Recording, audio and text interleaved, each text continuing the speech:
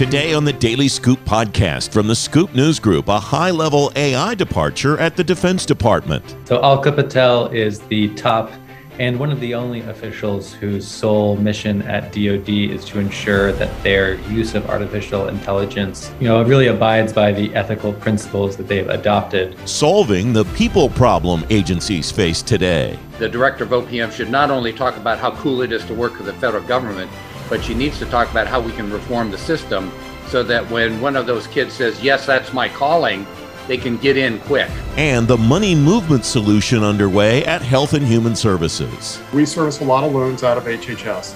And I have what I believe the only debt collection center outside of Treasury that is a designated debt collection center. It's Wednesday, October 6, 2021. Welcome to the Daily Scoop podcast. Every afternoon, you'll learn what's going on today in government. I'm the host of the Daily Scoop podcast, Francis Rose. Here's what's happening now. The Cybersecurity and Infrastructure Security Agency would have to appoint CISA advisors to work with every federal agency chief information officer if new legislation in Congress becomes law. CISA Director Jen Easterly would have 4 months to designate those officials, according to the text of the Federal Information Security Modernization Act of 2021. The chairman of the Senate Homeland Security and Governmental Affairs Committee, Gary Peters, and the ranking member, Rod Portman, are the sponsors of the bill. Part of the Army's Project Convergence is missing what the Defense Department Inspector General calls a cyber adversarial assessment. The findings, part of an IG report on rapid prototyping and rapid fielding programs. The report finds overall military services, quote, effectively leveraged middle tier of acquisition pathways for those programs. The top official working on artificial intelligence ethics at the Defense Department is leaving her job. Jackson Barnett's writing about it for FedScoop. Jackson, welcome. Who is Alka Patel? What has she done? And where is she going? Welcome. Thanks for having me, Francis. So Alka Patel is the top and one of the only officials whose sole mission at DoD is to ensure that their use of artificial intelligence, really abides by the ethical principles that they've adopted. She was at DoD for about 20 months, and during that time, she really worked to translate very broad principles that DoD adopted in about February of 2020 and turn them into actionable things that employees of the department could work with, take them broad and make them actionable was her mission. Where is the department on developing that guidance, Jackson? Well, if you asked her as I did in September of 2020 in an interview she had said that there was going to be very specific guidance in February 2021. That deadline was missed largely because of the transition of administrations. There was new leadership, and the offices did not want to get ahead of the political leaders as they were getting confirmed.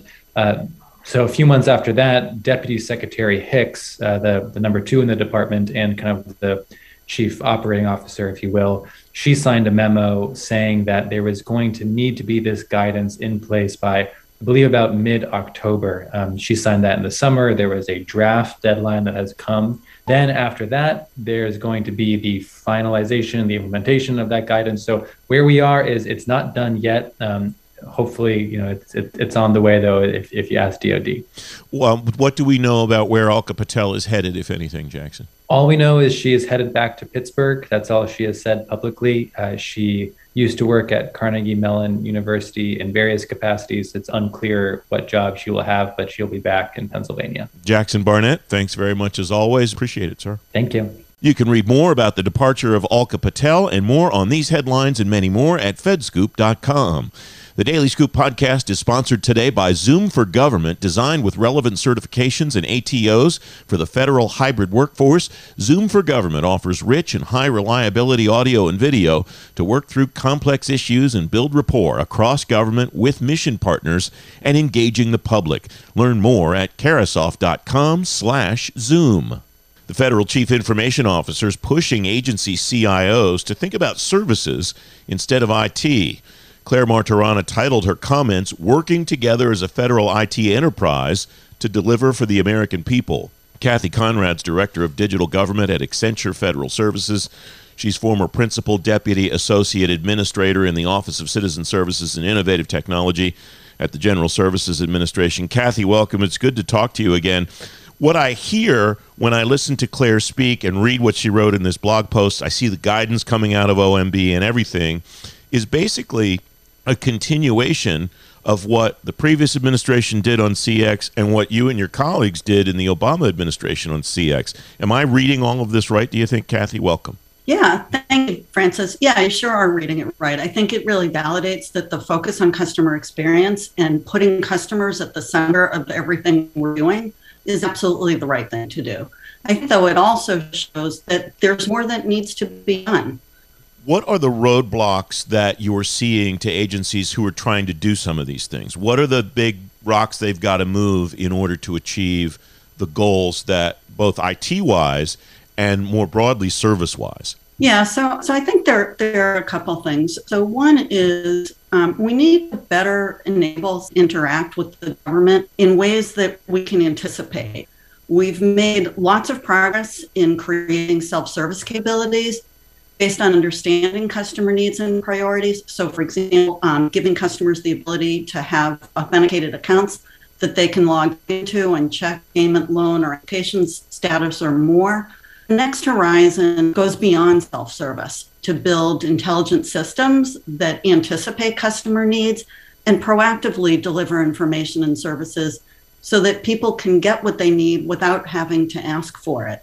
So I think when you talk about modernization, looking to AI-powered intelligent systems that can use the data that agencies have for proactive service delivery, opt-in text messaging systems that send personalized reminders and alerts of needed actions, or are combined with intelligent systems that provide needed assistance. What I don't hear, Kathy, and I think this is a good thing, in all of the things that you just described, is a whole bunch of things that agencies don't either have or have the capability of delivering if they're not delivering it today. It doesn't sound like you're suggesting that agencies need to start doing a whole bunch of things that they don't already either do or would be able to learn how to do.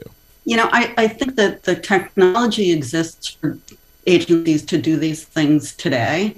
Some of the things that stand in their way are art practice, in part lack of, for example, data sharing. So there are, I mean, that's not to say there aren't barriers that need to be addressed. One of the emphases in both Claire's memo and the new OMB guidance is recognizing that people come to government for a purpose. And we need to more deeply understand what purpose is, not just along like individual touch points or channels, but at kind of a whole of government level, understanding people's needs, not just what they're trying to do when they make a specific phone call or interact with a specific web page. One of the biggest frustrations in survey after survey for citizens dealing with the government is when they have to navigate different agencies. This agency does this service they need, but it's connected to this service that this other agency does that they need. Are we getting better at tying those together at the interagency concept that, I mean, we've talked about that, you and I, when you were still at GSA? Yeah, I think we're getting better at it. And the new guidance identifies major events, recovering from a disaster or finding a job or applying for unemployment, or a really good one is retiring. Those are those kinds of experiences that cross not only individual agencies, but also levels of government. And some of the ways in which I think we can get to the next level and do that better is to conduct and share stakeholder research that looks at not just, as I said, individual types, but the whole ecosystem.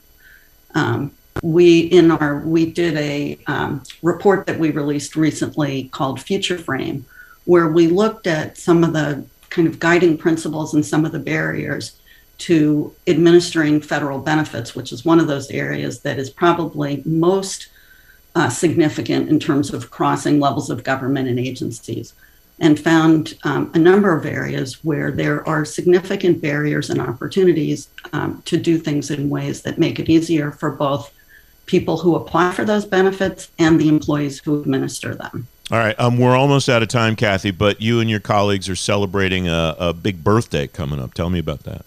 Yeah, the 5th anniversary of our digital studio, we're super excited. We brought together human-centered design, rapid prototyping, and applied intelligence data scientists to take this integrated approach at how you solve very large-scale complex problems, keeping, as Claire reminds agencies to do, people at the center. All right, have a big piece of birthday cake for me, all right? You bet. Thank you, Francis. You can find a link to Claire Martorano's blog post in today's show notes at thedailyscooppodcast.com. Coming on today's Daily Scoop podcast, money movement solutions at Health and Human Services. Michael Peckham tells you how the agency's using technology to protect its financial assets.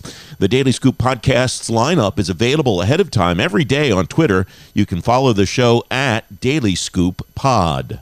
The director of the Office of Personnel Management says this is the moment to join the federal government. Kiran Ahuja says there is a lot more the government should be doing to facilitate that. Ron Sanders is staff director at the Florida Center for Cybersecurity at the University of South Florida.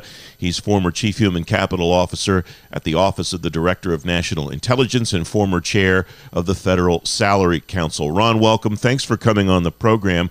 Are there things that Kiran Ahuja isn't talking about doing that maybe she should be as she begins to make the move to try to get people into the government? Ron, welcome. Francis, thanks for having me. It's good to see you again. And the short answer is yes. I love the message. I've been a public servant for most of my professional career, and I went to work for the federal government because I thought it was a calling, and I think tapping that gene with this current generation is the right way to go. Frankly, the students I have taught want to work for the public sector. They don't really care whether it's the federal government, state, local, or some contractor or nonprofit that supports them. And I think therein lies the additional message that I wish OPM and agencies would tap. Because frankly, if the Biden administration wants to do all of the things that it has talked about doing, even if it just wants to do the things that have been funded so far, and without getting into a partisan debate here, that's a pretty ambitious agenda. It's going to take public servants to do it at all levels. But I will tell you, one of the things that is sort of good news, bad news here, Francis, is that I have never seen a seller's labor market like we have today. And by sellers, I mean the folks, new public servants are making a decision on who they go to work for. They have their choice. And that means that the director of OPM should not only talk about how cool it is to work for the federal government, but she needs to talk about how we can reform the system so that when one of those kids says, yes, that's my calling, they can get in quick. And right now they cannot get in quick. Here's the extent to which it's a seller's market as far as labor goes right now. I know nothing about the company Spartan Nash. I don't know what they do. I don't know what business they're in. But their CEO said recently on Bloomberg, it really is a war for talent. About 10% of our hires now don't show up for the first day. They don't even come after they've already been told, we want you to work here. This is the day you start. That blew my mind when I saw that. And like I said, I don't know what the company is. I don't know the reputation of it. But the fact that there is some ongoing concern that can have 10% of the people that it hires not even come the first day, I've never heard of anything like that in my life, Ron. Well, it used to be, and something we experienced in the intelligence community, but not just there. It used to be that you'd get somebody pressing a button and submit several hundred applications to several hundred job postings. And then they get one and they go. These days, they not only submit several hundred applications, they get a dozen or two offers, and then they sit back and pick and choose. And they accept all of them because they want the choice, but when it comes time to report, they've decided to go with somebody else. Francis, I got to give you a quick example. We just did in my current capacity, we just did a webinar for young cybersecurity graduates who wanted to get a federal job. That was literally the title of the webinar: How to Get a Federal Job If You're a Cybersecurity Graduate, in very high demand, right? And we had DHS, and we had NSA, and we had the FBI, and we had OPM there.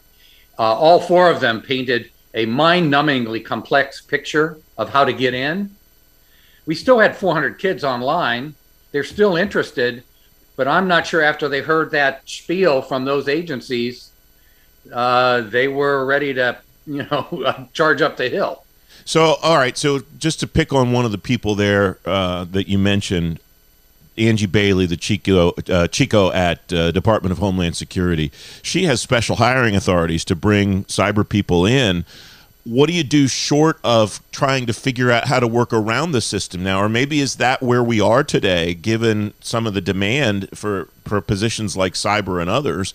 Is that what an agency chief human capital officer needs to do? Figure out the way around the system instead of figuring out how to work the system, Ron?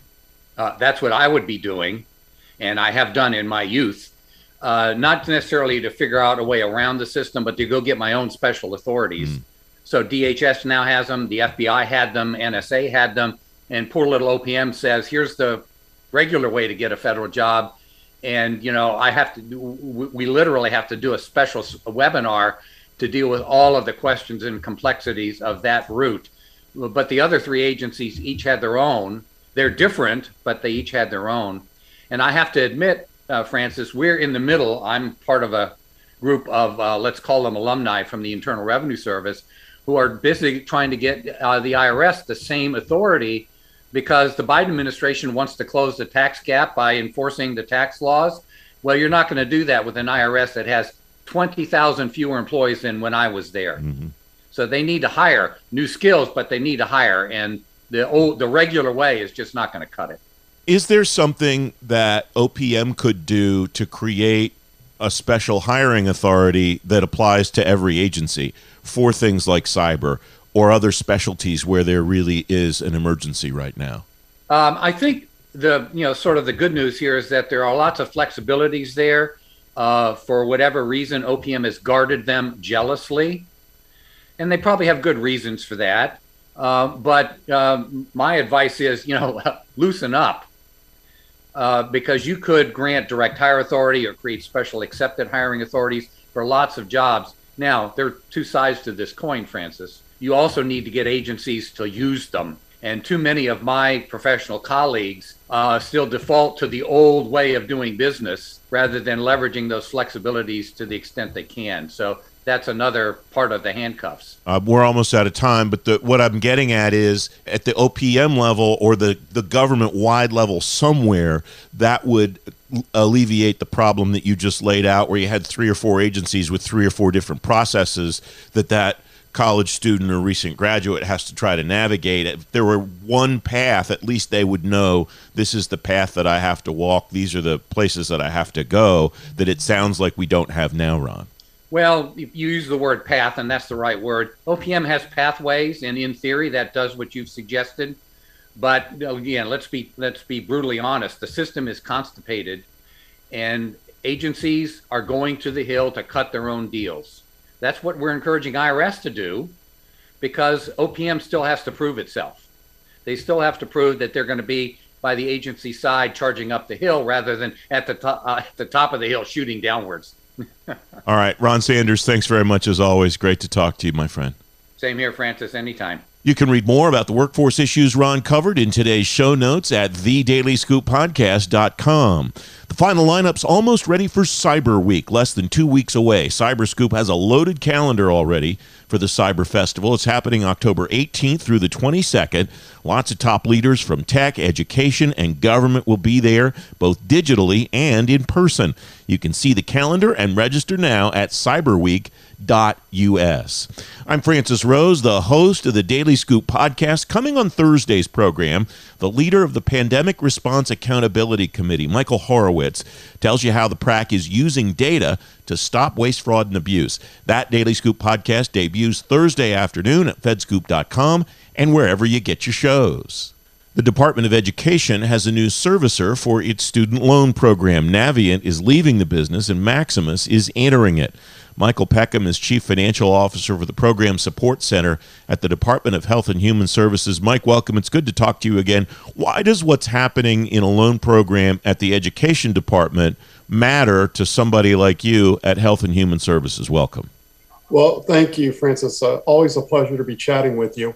This came to my attention because we're looking at servicing loans. So we service a lot of loans out of HHS. And I have what I believe the only debt collection center outside of Treasury that is a designated debt collection center. So obviously this caught my attention very quickly. What is the debt problem specifically that you have at HHS? Who incurs the debt? Who are you collecting it from? And how are you doing that now? So generally, we're talking about like the National Health Service Corps, where somebody is required to pay back time to the federal government, and let's say they default. Well, when at the point in time where they default, they've gotten an education or HEAL loans or something like that. We have to calculate a debt. We have to go out and we have to collect that debt, and it's very, very hard. And the biggest problem that we have is if these do actually go to the Department of Justice, a very high percentage of time, we are told, nope, sorry, this is just an administrative error. Go figure out what your problem is and come back later when you have. And when you've been servicing a debt for years, finding that needle in the haystack becomes next to impossible. Right now, we're looking at how do we revamp this business line. It is disconnected. I compare it to the old sales to customer service story, where once it's done and thrown over the wall to the debt collection center, communications are very infrequent. And that's probably one of the biggest problems. Each loan is based on a statute. They all have different constraints and requirements. So that throws complexity into this. This isn't just a straight, one-for-one type of loan. We also have private collection agencies involved, and they serve a definite need, but they're partitioned off from the government right now. So I really kind of sum this up by saying we've got a lot of baton passing without connectivity. And how do we verify where we are in the process at any point in time? Right now, we're doing it through reports where we have up to 4 entities that should all be on the same page. And those entities are the program office, the debt collection center, the private collection agency, and the debtor. And we're missing that right now. And that is something that I'm looking to try to solve. What solves that problem in your view? Is it eliminating the baton passing, or is it just enhancing and turbocharging the connectivity piece, Mike? The second, absolutely. So, I played around in emerging technology for a little while now. And to me, this is a perfect example of where the microservices architecture could really enhance the entire process. It could create a user experience that goes from probably one of the worst that we're seeing to one of the best. But we have to set up each microservice that is unique to each type of debt. And the microservice needs to be autonomous, custom to the type of debt, and we need to use AI in this process. This is a perfect example where AI can really benefit us. And it can improve the debt submittal process. It leads me to the question of why can't we collect?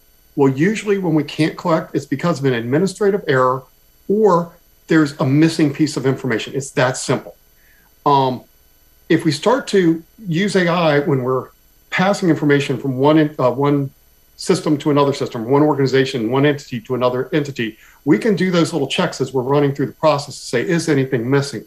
We can also start to analyze what debt is most collectible and by who. Is it collectible by the debt collection center or the private collection agency? I don't know. But I think if we use AI to start to scour all this data that we have, historical data, we're going to see what debt is most collectible, what's unlikely to collect. Help me understand what you're doing collection-wise in HHS and how it might compare. You referenced Treasury, how it might compare to education and so on. So right now it's very manual, and the systems are quite honestly archaic. You can find COBOL coding in old mainframe style screens, and half of the work is done outside of the system, where the system is really a cuff to the actual record. And we need to change that dynamic. We need to have the systems having the information in them so data analysis is possible, and it can actually present a story to the user that the user can act on. Right now, the users are really just kind of hunting and pecking for information. And one of the worst things is the communications that we're having are all outside the system, and it's either a phone call, an email, or a letter.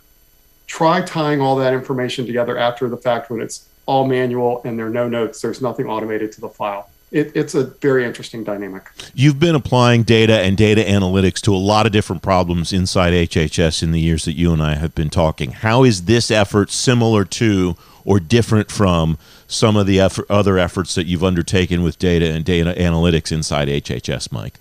I think it starts at the same basis where I've started every other one. You have to start with human-centered design. You have to engage users and understand what are the constraints and conditions that are causing them problems. Then you have to do a really serious design thinking sessions, I should say. A lot of folks want to solve today's problem. If I'm solving today's problem, that problem has existed for a while. I want to be thinking about what's my future agility and what are the problems or the concerns that I'm going to face tomorrow. Because when there's a statutory change, that change can be a point in time or it can be comprehensive, debt forgiveness, something like that. We need to, during COVID, we weren't collecting debt. And that was a huge undertaking to pause all the debt collection, to pause all the interest calculations, all the penalty calculations across this archaic system. If we're thinking about what we've experienced over the last 5 years and we start to apply that to what we need to do in the future, it will change the dynamic. But most importantly, we've got to engage the debtors because they are part of this process and they need to have visibility and input into the process.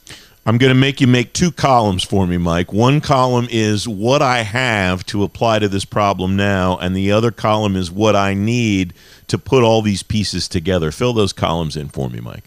What I have right now is I have a whole list of, I'll say, complaints, but as I've told you before, I see complaints as suggestions in disguise. So I have a column that goes on forever and a day on that side. What I need is I need to have a solution that is well architected. It's scalable, it's secure, it's maintainable, and it most importantly, accessible. And I think that is a simplistic approach that will really help us solve what I'm going to say is a ledger of long-standing concerns and issues. So knowing your project management background and experience, you've got that as the broad goal, that solution as the broad goal. What do you break that broad goal down into as the pieces to start working toward achieving that goal, Mike? So we can start one of 2 ways. We could start with what's the hardest debt that we've always tried to collect and see if we can improve that process, or we can start from the perspective of what's the easiest debt and what can we learn from implementing that. I will probably lean towards the latter because what we want to show folks is we want to show them success. We want to show them that these technologies can enhance their ability to do their job better. And if we don't see improvement right out of the gate, this entire process will stall. But I think it all depends on the users and what the users come back and tell us what is the bigger problem to them. I don't want to predispose which direction we go because it's really their idea, their solution. How will you measure that you've reached the solution that you talked about a moment ago? How will you decide this is working? What will be your metrics?